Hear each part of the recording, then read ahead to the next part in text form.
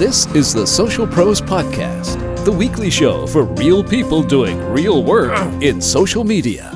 With your host, Jay Baer of Convince and Convert, and featuring Jeff Roars, Zena Wiest, and great guests from the world of social media and content marketing. Social Pros is sponsored by ExactTarget, a Salesforce.com company, Expion, Janrain, and Cision. Ready to learn from the pros? Let's get to work. Welcome back, everybody, to episode, I think, 108, but I didn't check my notes, but I'm going to go with 108 of Social Pros, the podcast for real people doing real work in social media. I am, in fact, Jay Baer from Convince and Convert, joined as usual by Jeffrey K. Roars, a recovering attorney and also a marketer for ExactTarget, Salesforce.com, and author of the amazing book Audience. Mr. Roars, how are you? I am doing great, Jay. And yourself? I'm doing okay. It is sleeting right now, as per usual, this winter, so I've got that to look forward to.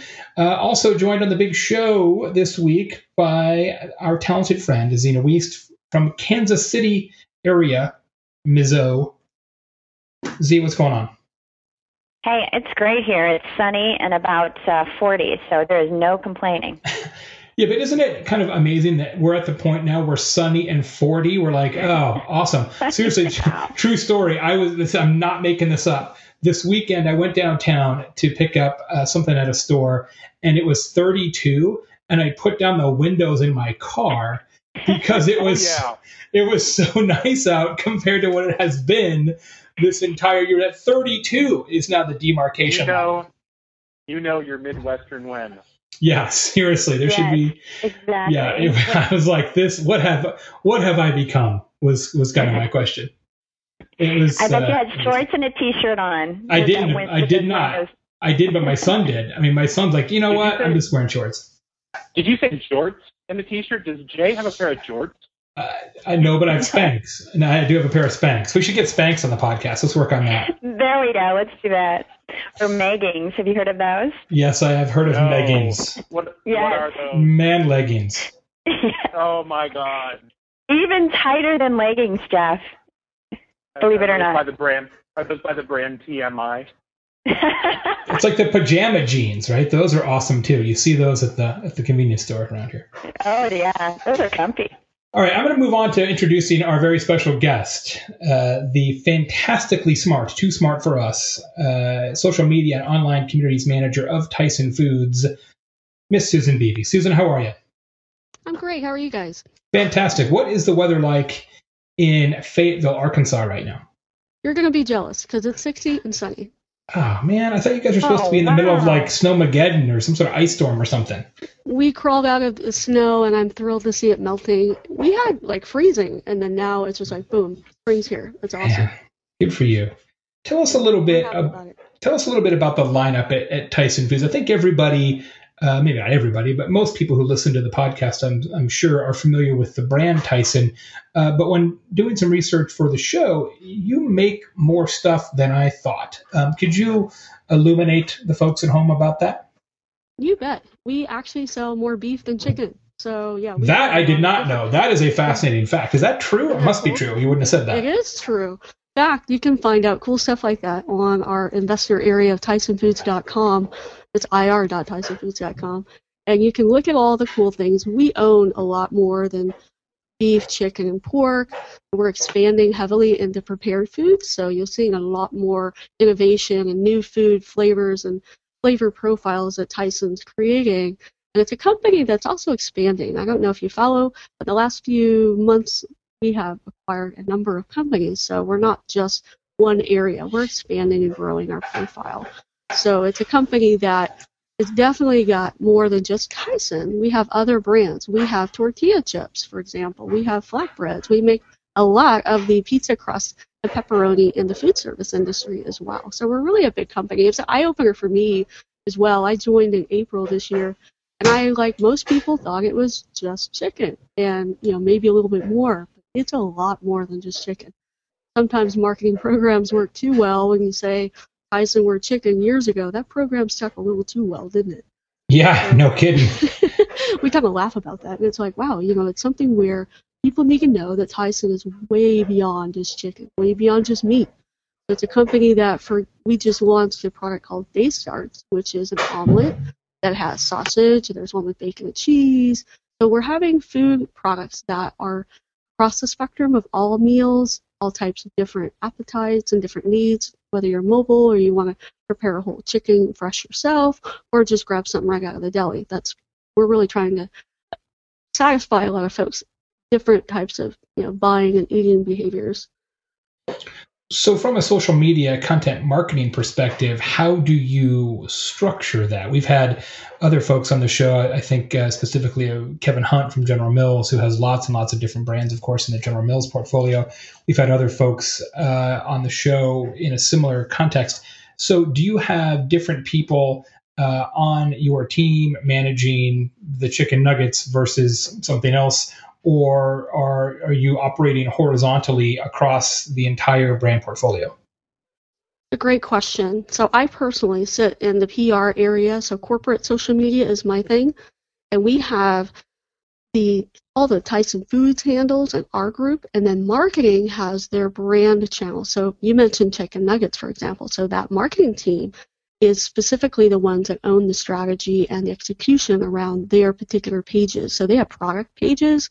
For example, the Day Starts one, there's chicken nuggets, there's Club Tyson, which is really around the club store buyer, Sam's or Costco that's buying Tyson, larger package. And then you've got the Tyson Foods Twitter account, which I run personally with my team. And then we've got Kyle Gibson, my colleague, who runs the Facebook for Tyson Foods. And then we've got really a number of properties on the corporate side. So we've got Pinterest and YouTube and all the usual things like LinkedIn. Those we've started growing over the last year. So the corporate presence really was smaller. It started out with just hunger relief, which, by the way, is a really big deal at Tyson. Big deal. Our company will surprise me. It has almost donated 100 million pounds of food. That's a lot of food. So each truckload is about 30,000 pounds. So imagine how many truckloads that is. That's a lot. So one of the values of Tyson is really to give back, and we love to give food away to food banks and those who are in need who ask us. So you'll find we're doing a lot of events around hunger relief or disaster response, like Moore, Oklahoma. We drove out there. We were there the next day, feeding people warm meals, and even the military was grabbing food from us, and FEMA and whatnot. So it is something where the social media presence really started out with hunger relief. So it was around a passionate topic that the company had, and Ed Nicholson actually was the one who spearheaded it. He did a great job of building out the TysonHungerRelief.com blog, and then the Twitter handle, and a Facebook page. And over time, that has evolved beyond hunger, which is still a core community that we love and we nurture quite a bit, and we connect with online. Even things like AgChat comes into play because of, say, like Rancher Relief. I can talk about that program, too. It was a cool thing where we helped raise money for the ranchers that were affected by that storm, the Atlas blizzard, which was, as you know, you're from the Midwest. That's a big deal, right? Yeah, I worked on that program a little bit with those AgChat folks. So we started out hunger relief, and over time we've grown. So the corporate side is growing, and then the marketing teams, so you've got that split out where different brands are managing their own presence online. One of the things we've seen in the past with complex organizations like yours, and we've had people in a role similar to yours on the show, is that sometimes they also, in addition to managing the corporate profiles, kind of serve as as not necessarily a hub, but certainly a sounding board for individual brand teams to try and achieve some measure of consistency or best practices, whether it's content best practices or even software adoption, things like that across the enterprise. Do you get involved in that as well, or do the brand guys pretty much go their own way? That's a great question. And we do act as a social media governance spot. We serve as like consultants, if you will. So we are the ones that are training folks on how to do social right. We work closely with our legal team as well, who has been fantastic, actually, at helping our company grow and mature so that we're not stepping on, the wrong legal procedures, and we're making sure that the content is accurate for our audience. But we do have training classes internally, and then we also work on vendors. So personally, I'm running a project right now looking at the enterprise and what are the needs that we have out there in content and scaling out account management, content calendars, and even things like a commercial that we just ran over the Olympics. How do we take that content and put it across all the pages? That's a challenge we have right now. So one of the things we're looking at is how can we as a company with all these different teams be cohesive and have a consistent voice online? And it's a challenging thing to do. Absolutely. It has both the human capital issues as well as the software technology issues. And increasingly with social and content becoming so much more nimble and responsive, we don't have the luxury of contemplation that we once did a little while ago. Yes. What's your take on real-time marketing? You see a lot of real-time attempts from people in the food business and the consumables world, whether it's for Tyson or not, or just you being an expert and being in the game for a long time. What's your take on the whole RTM scenario? RTM, as we know, really took off with the Oreo cookie, the dunk that was heard around the world during the Super Bowl a couple of years ago. And this year I had the honor of serving on the hashtag bowl with Marketing Land. And one of the things I saw there was a couple of times that brands try to step up and do that same cool moment. It's hard to kind of manufacture, but there are things where brands can kind of anticipate opportunities. And so you'll have teams that are trying to figure out content play that they can make their own football strategy, right? They're sitting there in the game and they know certain scenarios are going to play out. And so they try to anticipate and hop into it. But I think some of them come off a little contrived, a little too worked, a little too fake. So it's hard to be authentic, and it's hard to be so real in the moment. A lot of folks, certain teams don't have, 30 people carving up a piece of food to, match that particular moment. It's really a challenge, I think, for marketers, communication folks like myself to come off genuine and have this beautiful piece of artwork done so quickly. And then how do you get it in front of legal? Say it's a football game. That's a hard thing to do, right? So you have to have a really, really nimble team that can execute really quick and obviously have great ideas to boot. Zena, do you want to... I think it's going to probably be less and less important. I think even at the Super Bowl, we saw people not trying to do that as much as I expected. And it was kind of a relief, actually. Yeah, and Susan, a couple of podcasts ago, we were talking about this, and we came up with the term buzz wedgie. That's great. Because it was almost like, okay, let's take advantage of this, but then it kind of fell a little flat because they were kind of shoehorning their way in, and it wasn't right on brand. It wasn't right, So it's a buzz wedge that kind of went wrong. That's the buzz wedgie. So when you were describing that, I was IMing Jay, and I said, she's nailed the buzz wedgie. It's so true. And like I was saying, it's so contrived, and it almost might hurt your brand if you're not careful with it because you're trying too hard. Just be your own brand. Be yourself. You don't have to be seizing the moment to be that cool. I think your fans would actually appreciate a well-thought-out post that has more heart and soul behind it than just something cool in the moment. I just don't feel like I need a yogurt to congratulate my Olympic medal winners or whatever. Like, I just don't feel like that's what's missing in my life. Maybe it is. Maybe I'm wrong.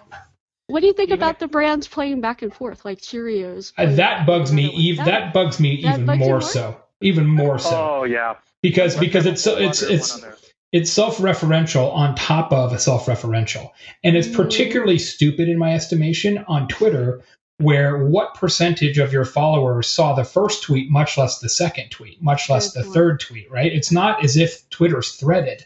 If it was a truly threaded place, in the way that a message board was threaded, or even if it was done on email, where you were at least going to receive every side of that conversation, it would make more sense. You can get your tweets threaded, but inherently it's not. So I just feel like it presumes that your audience is paying attention at a level that they probably are not.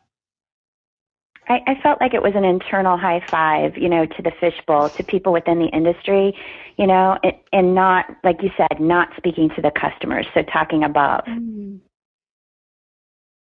Yeah, if you ask 8 digital marketers or 10 digital marketers, did you see, Taco Bell calling out, Levi's or whatever? They were like, yeah, it was great. I read about it, and if you ask 10 moms, they're like, what the hell are you talking about? Like, I'm just trying to get my kids to practice. Like, I don't have time for this. it just gets a little, Zena said it, it's just a little too much in the fishbowl for me, but maybe that's the middle-aged Midwesterner in me at this point, that I'm no longer the cool kid that I once was and never was. Well, and Jay, that raises an interesting question that I'd like to ask you, and that is, for the target audiences that you're going after, what has been the seismic shift in social media consumption, or has there been a fundamental change as these channels have matured? That's a great question, and it would be hard to answer. I think one of the things that really sticks out to me is that more and more people are getting their content from mobile. I know for years this has been, really well spoken, but I think it's so true. If you look at your insights and across any of these platforms, you're going to see more and more people are social on their phone and they're looking for food. Our company in particular has an opportunity to interact with that user at the awareness and the consideration stage, but actually in the store. So it's really amazing the opportunity that we have to target folks where they're at their point of need. So I think the real shift for the food industry is not just throwing your messaging out, that broadcast, hey, here's, go buy our stuff. I think it's being useful as a food company. How can we better, serve the needs of our customers and provide them with the kind of social content they want to see at the moment they need it? So if you're at a store and you're actually looking for what's for dinner, or if you're at work and you're on your lunch hour and you're trying to figure out what am I going to serve for dinner in just a few hours, or what am I going to pick up for dinner? Maybe you don't want to cook that night. That's where I think opportunity in the food industry exists, because a lot of people don't cook at home. They pick up prepared food, or they go to a restaurant. I eat out a lot myself. So it's something where I need food ideas. I don't want to eat the same thing over and over, so I need inspiration. That's interesting, because you're almost identifying a different sort of prime time for absolutely. Your particular audience, right?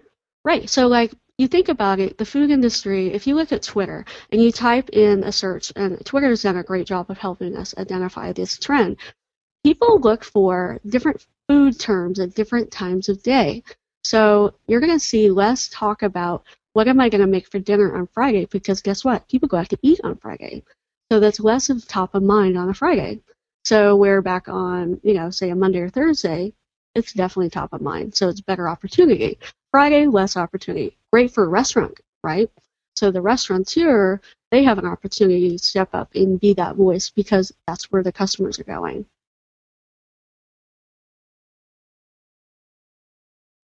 How much have you seen the tilt toward visuals in social media impact what you're doing day to day? I should tell folks who don't know Susan Beebe's background that before she was at Tyson, she was at Dell and helped set up many of the social media programs at Dell. In fact, she was their chief listener for a while. And so you've been on the listening and pulling insights out of social chatter side of the world for quite a while. Now it seems that everything is becoming much more about pictures and videos, possibly because of the rise of mobile and other reasons as well that we've talked about here on the show in the past.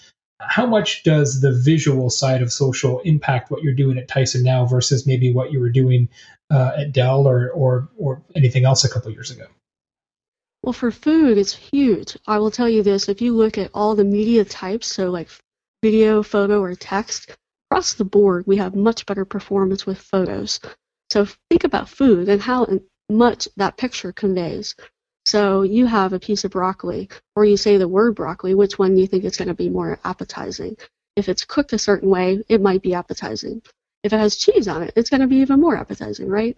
Or it has a piece of grilled chicken breast next to it. Then it's tossed with like a Thai sauce. Now you're conveying a whole meal idea to someone, and they're like, I'm inspired, I want to cook that tonight. And they'll go click on your tweet or your Facebook post. Food is such a powerful visual medium. And one of the things I'm excited about is this new trend, and I don't know if you've noticed it, but tell me if you have, where more and more food pictures are taken overhead, so like a direct overshot. So in the past, you saw food photos that were kind of taken from the side, but now the trend is to take food shots overhead.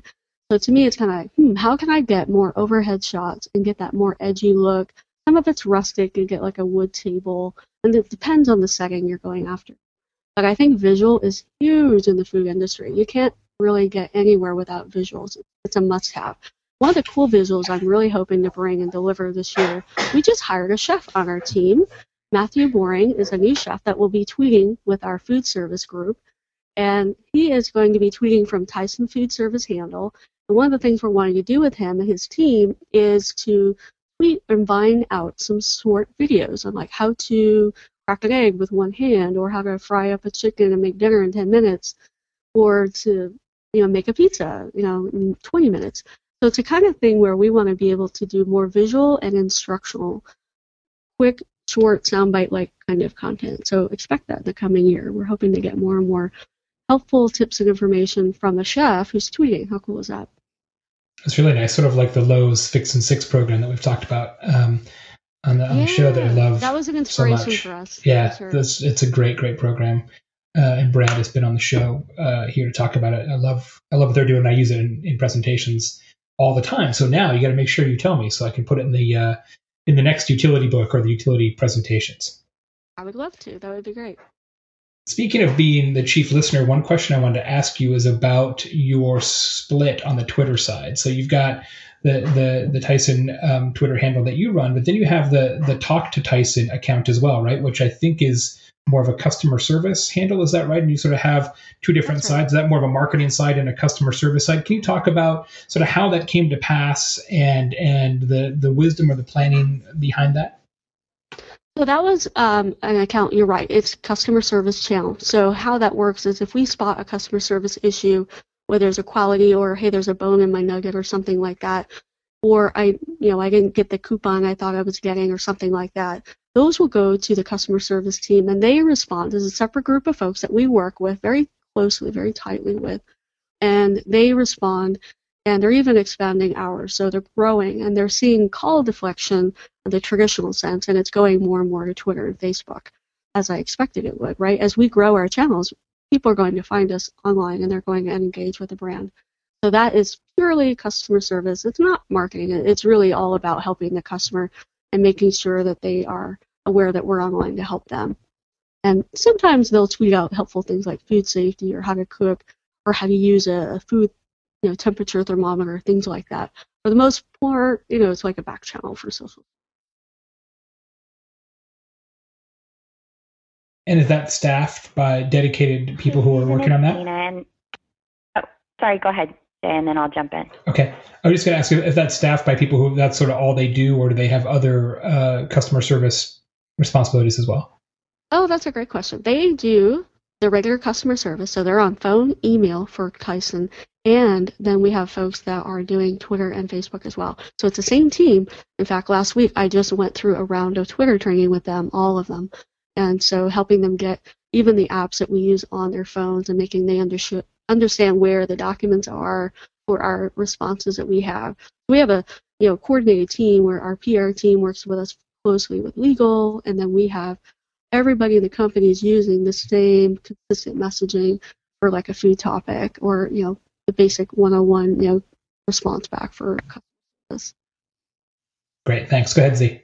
And this ties in nicely with the first question that I have for you, which is your employees. So you have the employees, it sounds like, that are kind of charged with social, but with I know you guys have over 100,000 employees.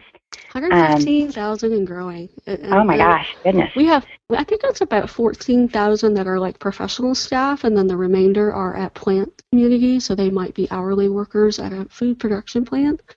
So we've got about, I'm going to ballpark it, 2,000 to 3,000 at Tyson headquarters, and then we have a lot of other large facilities throughout the country. We're a rather large company, and we have a large footprint in the U.S., and we're growing globally as well. So we have Brazil, Mexico, China, and India. So yes. So how do you do social? Yeah, it's huge. We haven't done it yet. Yeah. Okay.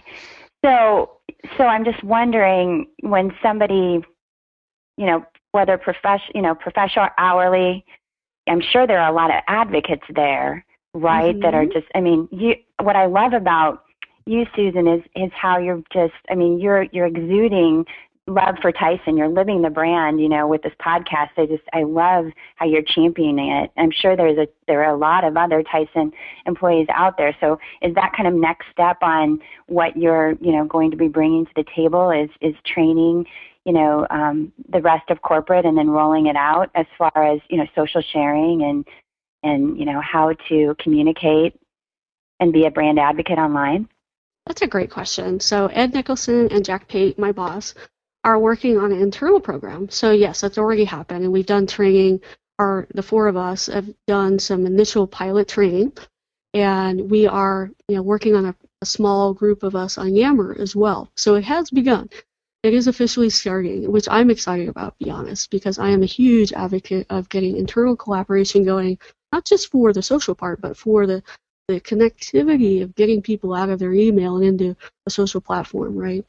So I love the ability to have, these Enterprise 2.0 technologies to connect with all the plant communities we have and with the global presence we have. The power of these tools is really huge, and it's really untapped for us. We haven't got there yet. We're just scratching the surface. But you're right. We have a lot of people at Tyson that are already tweeting. We've told them how to disclose per FCC rules, put Tyson employee or I work for Tyson. And so we are getting some training out there. We've done some things at our all hands meeting as well to let them know how to be proper and do it right. And it's wonderful to see even our employees that tweet with us, at Facebook with us, or comment on LinkedIn. And so we're seeing a growing base of people that are getting interested in downloading Twitter on their phones and tweeting or Facebooking even. So it's definitely cool. We're not near where we were at Dell when I was training there, but I'm excited about where the future is for sure. Yeah, and you've got such great, case studies to show them on what you're doing and how it inspires, your customers. So it just, help them to share it, just seeing how, the things that you're providing are really helping the customers. So good luck Absolutely. on that. I can't wait to see that roll out. The other question I have is, given your listening background, which I so appreciate, what you're doing now, are you seeing that as a stepping stone to product innovation, like listening to the conversations you were talking about, Twitter and food terminology and things, kind of rising to the top? Are you seeing that not just as far as reactive, but also going after proactive, like product innovation, things along those lines? Yes, that's a great question too. There's a few things that I've spotted, trends that I look for, like word clouds. I'll do particular research around food, and I have actually given a few of those ideas to some of the folks in our R&D lab. So we have a large R&D campus building. It's actually one of my favorite places to go walk around. There's 19 modern kitchens over there. It's beautiful. It's all open glass. It's just really, really pretty. If you ever want a tour, let me know. It's pretty. It's really quite fun to see all the innovation in food. There's a sensory lab. There's a lot of technology for food. There's culinary certified folks. It's actually called culinologists, and I think our company has the largest amount of culinologists of any food company, which is quite cool to know. So we take it very seriously, and we actually will bring some of our customers to Tyson, and we will sit down with them and say they're a large customer that serves a lot of food in a restaurant setting or whatnot, and they say, hey, we want to have the next cool thing. Our company will sit down with that customer and help them devise a whole new profile of flavors and types of food to serve so that they're the first one to serve it. It's really kind of neat. So we actually partner with customers and helping them develop new kinds of food. So think of like the cronut, right? Taking two things and fusing them together and making a cool new hip, trendy food out of it. Well, we're doing that every day in our Discovery Center, which is where all the innovation goes on. It's really quite cool. So social listening, I think, is a factor. When you bring this up, I love it that you think that way. Because at Dell, I did the same thing. People were asking for a red color laptop. I gave those to the product team. They actually brought the red color back. People went nuts for that. So I would love to build that out too, and I definitely need to pick that up again. I did it when I first started, but it is something where listening, you really want to be able to tap into that, customer mindset. What are they looking for? Even chefs are talking about what kinds of struggles they have and what kind of foods they want to prepare, but they don't know how to do it, or they feel like they're on the edge of something, but they can't quite lock it in. That's where Tyson could. One thing that I think is really fascinating, and one of the reasons why I think you're a particularly effective player in the role that you're in, Susan, is that your background is actually in both law and IT, and you may be the only global social media manager who is both an IT professional and an IT consultant of a noteworthy IT consultant and an actual attorney. So could you elaborate on that a little bit in terms of your path to this point? So I should clarify, I'm not an attorney. I'm actually a bar certified paralegal. So UCLA has a really cool bar certification for paralegals, and that was a wonderful program. They were one of the first to do it, so I was thrilled to do it. I actually left my legal job at State Farm years ago and became my own consultant when I was making more money doing IT on weekends. So it was the launch of my own business, and I really enjoyed it. And what's done for me is those two backgrounds in law and tech have been instrumental, and I'll tell you why. The legal background, I was in defense, so I defended people 24/7. And in PR, guess what you do? You defend people 24/7. So you're always thinking about the customer's perspective and defending them with effective language that the customer understands, and yet you're being real with them. You're not trying to give them PR speak. In social, it's really important to be able to convey, hey, here's why we're doing what we're doing, and be real with them, just like in a legal setting. And in the technology part, I have to say this is really an area where you got to know web, and you need to understand HTML and applications and APIs and mobile and apps and social listening dashboards, and all this stuff is pretty geeky, right? So the more you are technical, the better I think you're suited to be in social. It's really important to have some geeky skill, and I kind of chide myself once in a while for not knowing how to code more, because I think I could do more in my role. Yeah. And I think it's good for us as we really look at our skill set. Push your boundaries. Don't be comfortable. Don't ever be comfortable. Keep pushing your boundaries. Keep learning. I'm one of those little kids that was always wanting to learn. I lived in the library. So it's no wonder that I couldn't figure out what I wanted to do with my career. So I did legal, and then the IT was kind of fell into place. I was one of those people that didn't go the web.com way. I went the managed services side. During the 90s, everybody needed IT, and that's good. But I find it now, it's really been great background, the legal background for writing, because you got to copyright, you got to write a ton of stuff. And then you always have to be, mindful of claims that you might be making on behalf of a company. And you can know copyright and trademark. And so those are actually really useful skills. And the tech, of course, is very, very useful with all the social and applications and technical stuff, or even running a blog or trying to add a widget. It's pretty useful. Well, so often people in social media sort of chafe against the legal bit, but and want to have legal sort of bend to their will. Just let me do marketing. Why are you an impediment? But I always feel like you gotta walk a mile. Like I think corporations would be a lot better off having sort of a buddy program. It's like, look, okay, marketing person, why don't you go sit with the lawyers for a week and see what they actually do, and see what they're actually responsible for, and then you won't be quite so pedantic about your criticism. Absolutely. And a lot of times it's really in your best interest to partner with the attorneys right off the bat.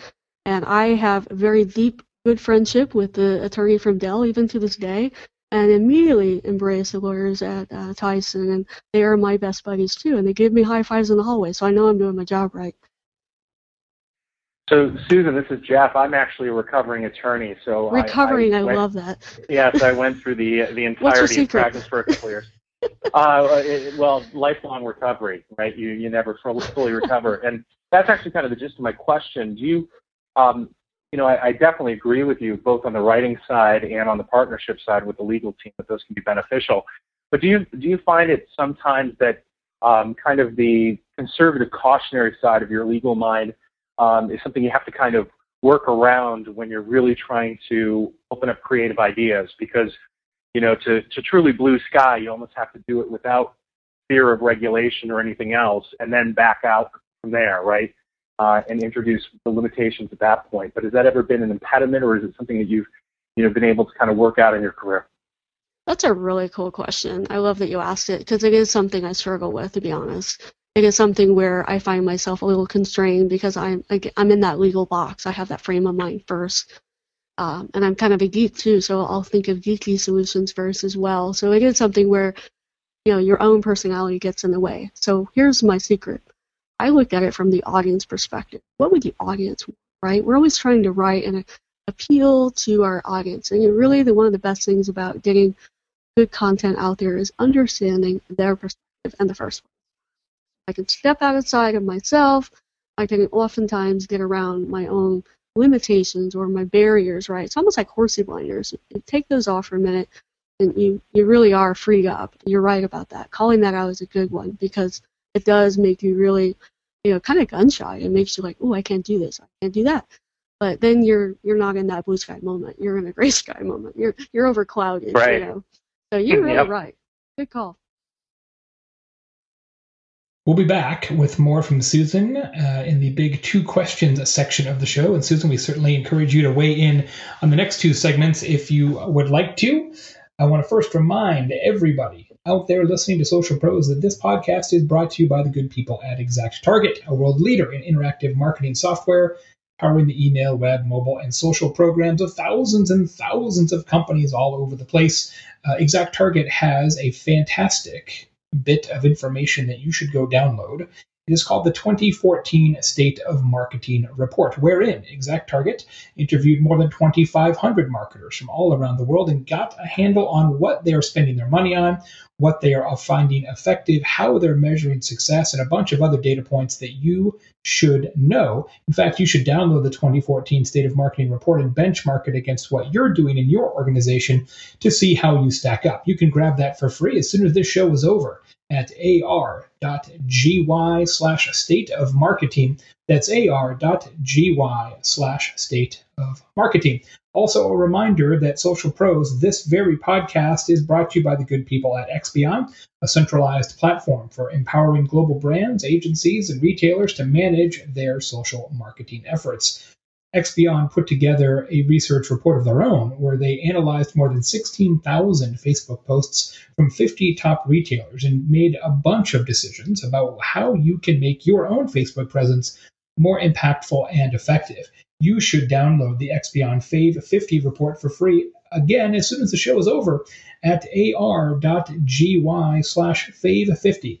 That's ar.gy/FAVE50, all lowercase, and that's from the good people at Expion. Okay, Zena, are you ready for Holy Social? I am, and continuing with the Too Smart for Us guest theme and my quest to one-up Jeff, Shannon Paul is with us with Fifth Third Bank, and she's going to be talking about a program that they're doing, hashtag paid to the order of. And Jeff, eat your heart out. Shannon, take it away. So we have a live Holy Social. Well, thank you for that. Yes, it's a live Holy Social. So thanks for having me, by the way. You are welcome. So right now with Fifth Third Bank, we have a really exciting campaign that's underway right now. Well, first, for any new checking household, we are offering a cash bonus, which I know lots of banks do this. But this one in particular is where if you open a new checking account with us, you set up direct deposit, you complete 3 online bill pays, we give you $150, and then we also give Stand Up to Cancer, which is a great organization, $150. We're doing that because we have a really, we're really proud of the work that Stand Up to Cancer does. And, our big thing at Fifth Third Bank is that we are the curious bank. And we're always looking for, unique solutions, really smart solutions to help improve people's lives. And so we're really excited about this program, and we're so excited. We thought about, how do we not only get new customers, but how do we get, everybody excited about being a part of, helping to fight against cancer and sharing personal stories of triumph and struggle. And so what we are doing right now is that for everybody who either shares a photo, an image, a story, anything, a Vine video about who they paid the order of in the fight against cancer, we will donate $1 for every use of that hashtag to Stand Up to Cancer as well. So if you go to, actually, we have a landing page at 53.com/SU2C. You'll see a lot of great things that we have created in support of this campaign. We've got our TV spots. We've got some behind the scenes videos of our TV spots. And then we also have a lot of user generated content. These are all images that have been submitted by people either on our website with our photo uploader, where you can create an overlay on your image and share it via social media, or people who've just gone out to Instagram or Vine or Twitter or Facebook and shared a personal, who they're fighting for against cancer, or, something that is meaningful to them with our hashtag, and we're scanning those every day so that we can help Stand Up to Cancer. And what I really love about this, there's twofold. When we were talking about this last week, and we were going through kind of what your objectives and goals were, two things that really stuck out for me, Shannon, were the integration that you have with PR and marketing. It's this with social. The hashtag is definitely there, but it's woven in kind of to a long-term program. And this hashtag, again, it's not just a moment. It's not just a week. This program goes on, and you don't have to take advantage of the offer to actually give to the charity, which I think that both of those things really highlight something to me that just made this very wholly social. You're kind of leading the charge, but there's traditional elements, and then also this is an extended way to use a hashtag, which I haven't seen in many campaigns at all. Well, thanks. Yeah, I mean, that was really important to us. We wanted to make sure that we were thinking through not only how to, of course, we want people to open checking accounts with us, but at the same time, we are thinking, we know that only, I think at any given point in time, 15% of the population is thinking about a bank at all. So we know that 85% of the time, most people aren't thinking about this. So we really wanted to think about ways we could, build relationships with people. And, the Stand Up to Cancer organization is nationwide. It's global. We have a footprint. We're in the Midwest. We're in the South, the Southeast. And so, we know that not everybody can have a checking account with us, and we wanted to make sure that, everybody who is really excited about this organization or really believes in their mission could participate with us and engage with us. And, and for existing customers too, I know that, we wanted to think about ways that they could participate and engage with us in this program and feel really good about doing business with us without, having to think about, well, gee, I can't open a new checking account because I already have a checking account with you. So we thought the hashtag and the dollar donation was a really exciting way to do that. Yeah, the new promotions, we see this all the time with, the cable cos and the telcos, where somebody new gets this great deal, but the people that have been with them forever, the loyalty, customers, they don't get anything. And in this way, at least with your customers, they can pay it forward, and get $1 to a really great organization that is helping folks with cancer. So I love that. Can you share again what people need to do in order to tweet or put it on Facebook or Instagram, just so that our listeners know that they can do this, and hopefully we'll get some more dollars headed to Stand Up for Cancer? Sure. I mean, there's a lot of great examples on our campaign landing page. Everybody tells me we have the shortest URL. We don't need a URL shortener because it's 53.com. So it's 53.com/SU2C for Stand Up to Cancer.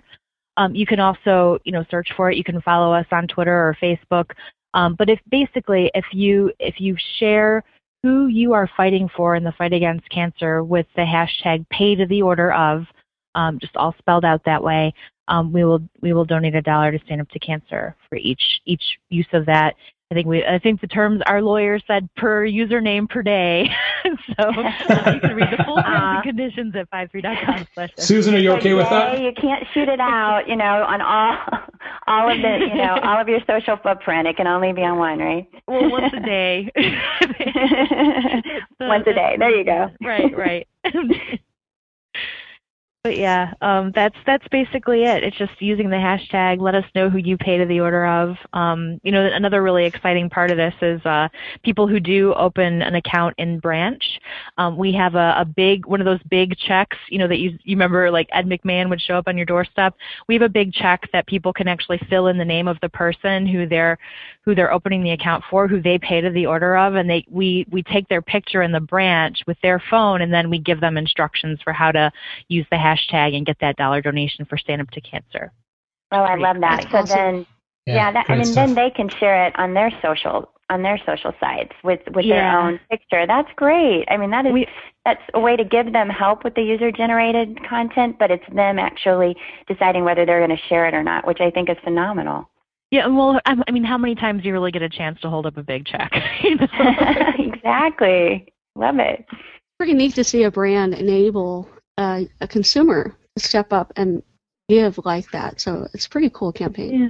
Thank you. Yeah, we're so excited about it. The promotion, the checking account promotion is running through the end of March, and then the hashtag we've extended through the end of June. So we are, like Zena said, we are in this for the long haul. So, and we're so excited by all the great content that we're getting. And as a bank, it's just, we're thrilled when people actually want to share personal stories with us or who they are. It's much different than that transactional way we think about a bank, where we're really trying to build relationships with people and things that they're passionate about and things that matter to them. Jay, this might be one for your upcoming ebook. Yeah, no doubt. Great stuff, Shannon. Thanks so much. It's great to have you back on the show. Shannon was on episode 40 of Social Pros. So for more on her and what she's doing at Fifth Third Bank, dig into the show archives and you can check that out. Thanks. Jeff, are you ready for the social media number of the week? I am indeed. I mean, you want me to start it, or are we going to plug? No, I want you to think about it while I tell people that this podcast is brought to you by the good people at Jan Rain, the leaders in social media sign-in and data collection. Jan Rain has a really interesting book that you can download that helps you collect better data on your website. So, of course, we all have forms and sign-ups and stuff like that we're trying to get people to fill out. Well, they help you not only improve your conversion rates, but also overall customer satisfaction by using social media login as well as other technologies to make that more seamless. There's a lot of best practices, though. There's some ways you can do that well and some ways you can do that less than well. And Jan Rain has put together a terrific ebook that tells you the difference. You can download that at ar.gy/profiles. That's ar.gy/profiles, all lowercase. And also, I'm doing a webinar with Jan Rain all about best practices in customer segmentation and relevancy on April 1st. So I'll tell you more about that, or just Google search Jan Rain J Bear and you'll get more information all about it. We'll also put a link in the show notes. Social Pros is also brought to you by the good people at Cision, the leading provider of software services and tools to the PR industry. Cision has a free downloadable ebook all about content marketing. If you're in the public relations industry, even if you're not a PR agency person, if you're just in comms, you should download their ebook called Power Your Story, Content Marketing Essentials for PR. You can get that at ar.gy/powerstory. That's ar.gy/powerstory. In fact, by the time you hear this show, I will have just returned from Toronto, Canada, doing a presentation about utility for the good folks at Cision in Canada. Thanks very much for bringing me up there. It's going to be fun. I'm bringing a coat and a scarf. And now, Jeff, it is time for the social media number of the week. Rockin'. I am pulling an audible, and the number is 165,000. 165,000. That's the number of employees at Tyson Foods. It is not. That is the number of Twitter followers that Esurance gained due to the Super Bowl, at least from 2 weeks out. And what's interesting about that number, there are a couple different angles to look at this. First of all, if you look at the reporting in the days right after the Super Bowl, some counts had it as high as 277,000 followers that they had. They had started with about 9,000. And that number is now at 174,000 as of our recording here. So the net gain was somewhere close to 165,000 with, I suspect, a lot of bots and also people who followed them just solely for the giveaway of the $1.5 million with their Esurance Save 30 hashtag promotion, the commercial they ran in the last break after the Super Bowl game, with those folks abandoning them. But they still picked up 165,000 folks. And that compares quite favorably to the advertiser last week, who we mentioned a bit earlier on the Super Bowl, who used their ad to gain Instagram followers, Oreo. They gained about 85,000 Instagram followers last week, which begs the question, why don't more Super Bowl advertisers have intriguing, creative, calls to action to build audience on the back of their Super Bowl commercials. And it is the question that continues to haunt me because I have analyzed both the last 2 years of Super Bowl commercials and was dumbfounded this year that it actually went backwards in terms of the type of engagement that brands were asking for. There were a lot of kind of afterthought hashtags. So now that we're, about a month removed from the game and, can reflect on it, I'm interested in your thoughts. Well, certainly that particular campaign was I think, well conceived and certainly got people talking. Our mutual friend Tom Webster wrote a really terrific blog post on his site, Brand Savant, recently about this exact question.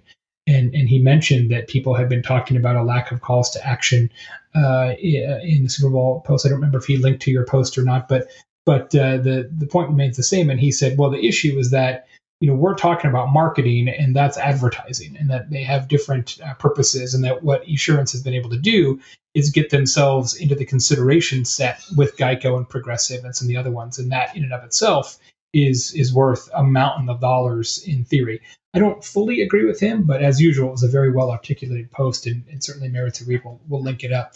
And so I think that's part of it, right? That Jeff, you and I are marketers. We are marketers through and through. We always have been. We are not advertisers. I have worked in an advertising agency, but I don't position myself as somebody who is an expert at advertising, because I'm not. You and I are conditioned because of our, I think, background in the industry to always be thinking about funnels and calls to action and personas and conversion rates and things like that. Like we're not big awareness guys, and I think that's one of the things that colors our perception of this. I'm not saying that we're wrong, but it was interesting for me to read the other side of that coin. Do you think that's a distinction without a difference, though, these days? Because my argument is that every bit of advertising you do is direct marketing today because of the smartphone. We growing up, and we're kind of a similar generation, Jay. I mean, I imagine you sat in communication or technology courses where they talked about this future of interactive television, right? And the idea that it was always going to be kind of something tethered or connected to your television provider. But what happened was, with the launch of the iPhone, all of a sudden everybody had that interactive device in their hand, that response mechanism in their hand. If only the television shows, if only the advertising would reach out and ask that consumer to interact with them.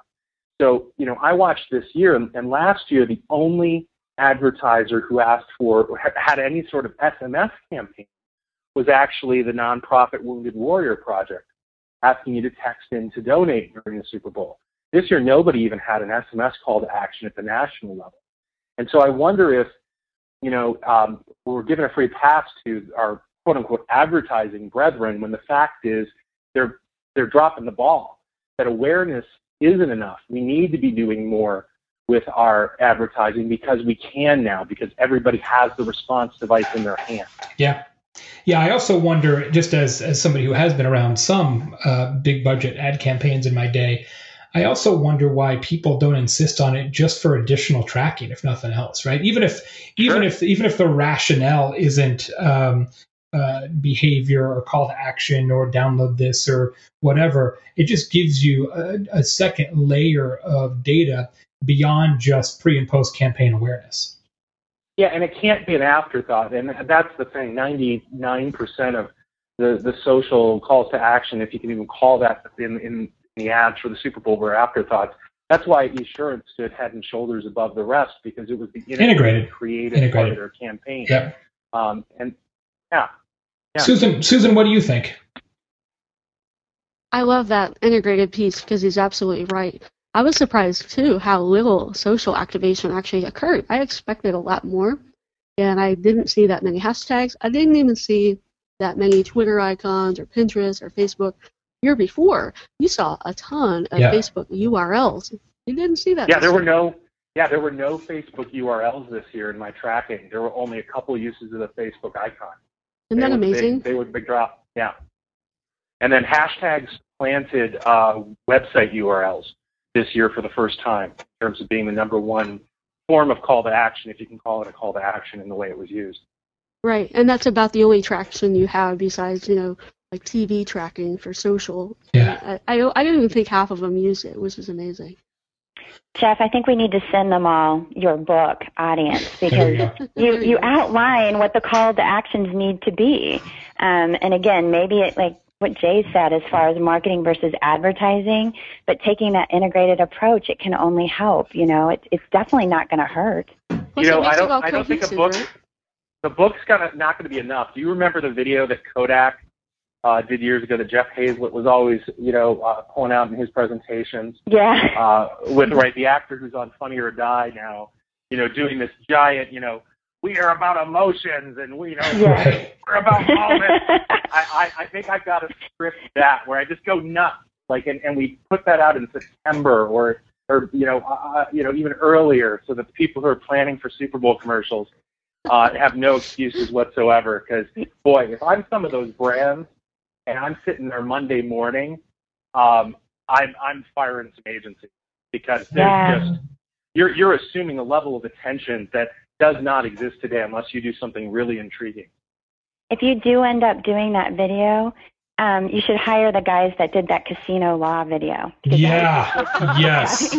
Yes. That was the best video ever. 100%. That gives us a reason to hopefully embed that back into the show notes for a second time, which we've never done.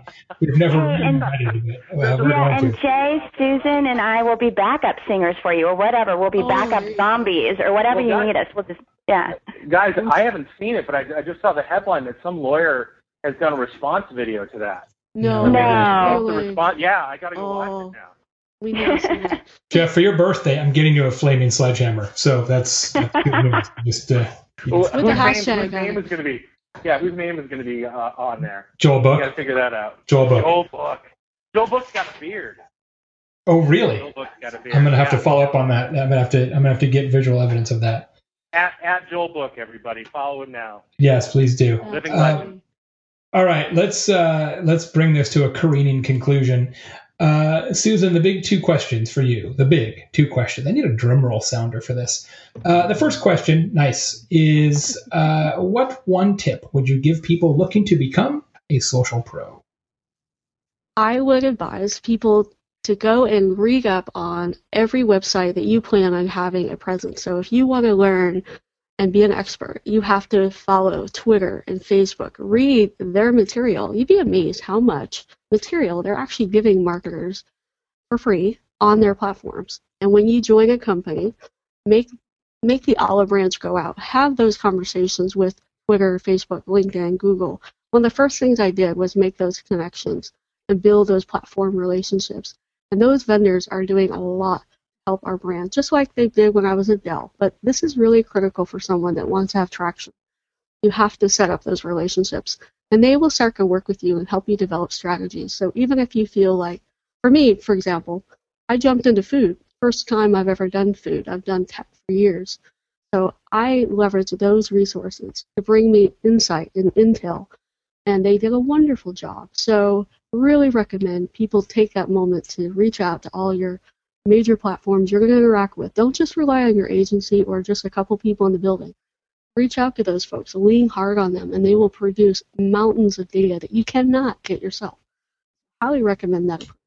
That is really good advice, and not advice that we've had on the show before, and you're exactly right. All of those platforms have amazing resources at your disposal, not only just for free download, but also if you ask and say, can someone please help me? Generally, they can help you. And yeah, they'll create custom decks for you. They will show you research data that you can't get yourself. So really, I was like, wow, eye-opener moment there. We've had them fly out and interact with various teams and do customized presentations for different groups inside. It's been really, really powerful. That's great. Second question and last question for Susan Beebe at Tyson Foods. If you could do a Skype call with any living person, who would it be and why? Alton Brown, because he's a foodie like I am. So he's got that geeky science nerd brain, and he's also a foodie, which I am also. And he loves to explain how food tastes, like caramelized sugar, like what's going on behind the scenes. And I'm a little curious kid inside. I have a lot of that same kind of question. So I think Alton Brown would be a blast. That's a great one. And my kids have seen pretty much every episode of Good Eats. That's sort of how we got them interested in science and food at the same time. A great Do you show. know he has a podcast now? Yes, I've heard that. I haven't heard the show, but I've heard that he has a show. I need to download that for one of my car trips. The Alton Browncast. I'll check that out for sure. That's pretty cute. Susan, thanks so much for being on the show. You were a fantastic social pro. We appreciate your time. Congratulations on all the great stuff you're doing at Tyson. Hope to see you out there sometime. Absolutely. Thank you for inviting me. It's an honor to be on the air. Jeff, who's on the show next week? I think we're going to talk with the cast of the Lego Movie. The cast of the Lego Movie. That would be good. Yes, because everybody on Facebook just continues to talk about it, and they seem to be the type of folks you want to hang with these days if you want to get anywhere in Hollywood. Well, they certainly got the word of mouth accomplished. That is for sure. Actually, it is not our guest next week, though, alas. It will be Greg Hounslow, who is head of social for WestJet, which is a very fast-growing, very successful Canadian Airlines. We're going to talk to him about the airline biz and social media and content marketing next week. Greg Hounslow from WestJet. Also, excited to let folks know that we have booked our special live guest at Social Media Marketing World. Myself and Jeff and Zena will be at Social Media Marketing World in San Diego, joined by 2,500 or so other folks. And we're going to be doing a live Social Pros taping. Whether we're going to have people drop in on that or not, we're not certain yet. We got to figure it out. We may just do something impromptu in my room or something. But we're going to do a show with Brian Clark, founder of Copyblogger. So that'll be a really good episode. I'm also doing 4, not 1, not 2, not 3, but 4 sessions at Social Media Marketing World. Jeff and Zena are doing some as well. So you'll get plenty of us out there in San Diego at that event. Looking forward to meeting a lot of our listeners while we're there. I'll be there too. I'm speaking. Oh, you're coming too? Oh, Yeah, fantastic. awesome. I'll be on the It's a Twitter panel party. on Friday. It's a party. I want to crash your show. Excellent. Yeah, what we should do is have the audience of people who have been on. We had a lot of people who have been on the show will be at the conference, so that would be kind of fun. You could do Jeff's number, and then Jeff can one-up me back. Oh, I tell you what, this is getting too complicated. Thanks, everybody, as always, for listening. We appreciate your support. Numbers continue to skyrocket, so you must be telling your friends. We appreciate it. I'm Jay Baer. He's Jeff Rohr. She's Zena Wiest. And on behalf of Susan Beebe from Tyson Foods, thanks very much. We'll see you next week. Thanks for listening to Social Pros, the show for real people doing real work in social media. Please tell your friends about the show, subscribe via iTunes or Stitcher, and view all episodes at socialpros.com. Until next week, thanks to Cision, Janray, XPN, and ExactTarget, a Salesforce.com company.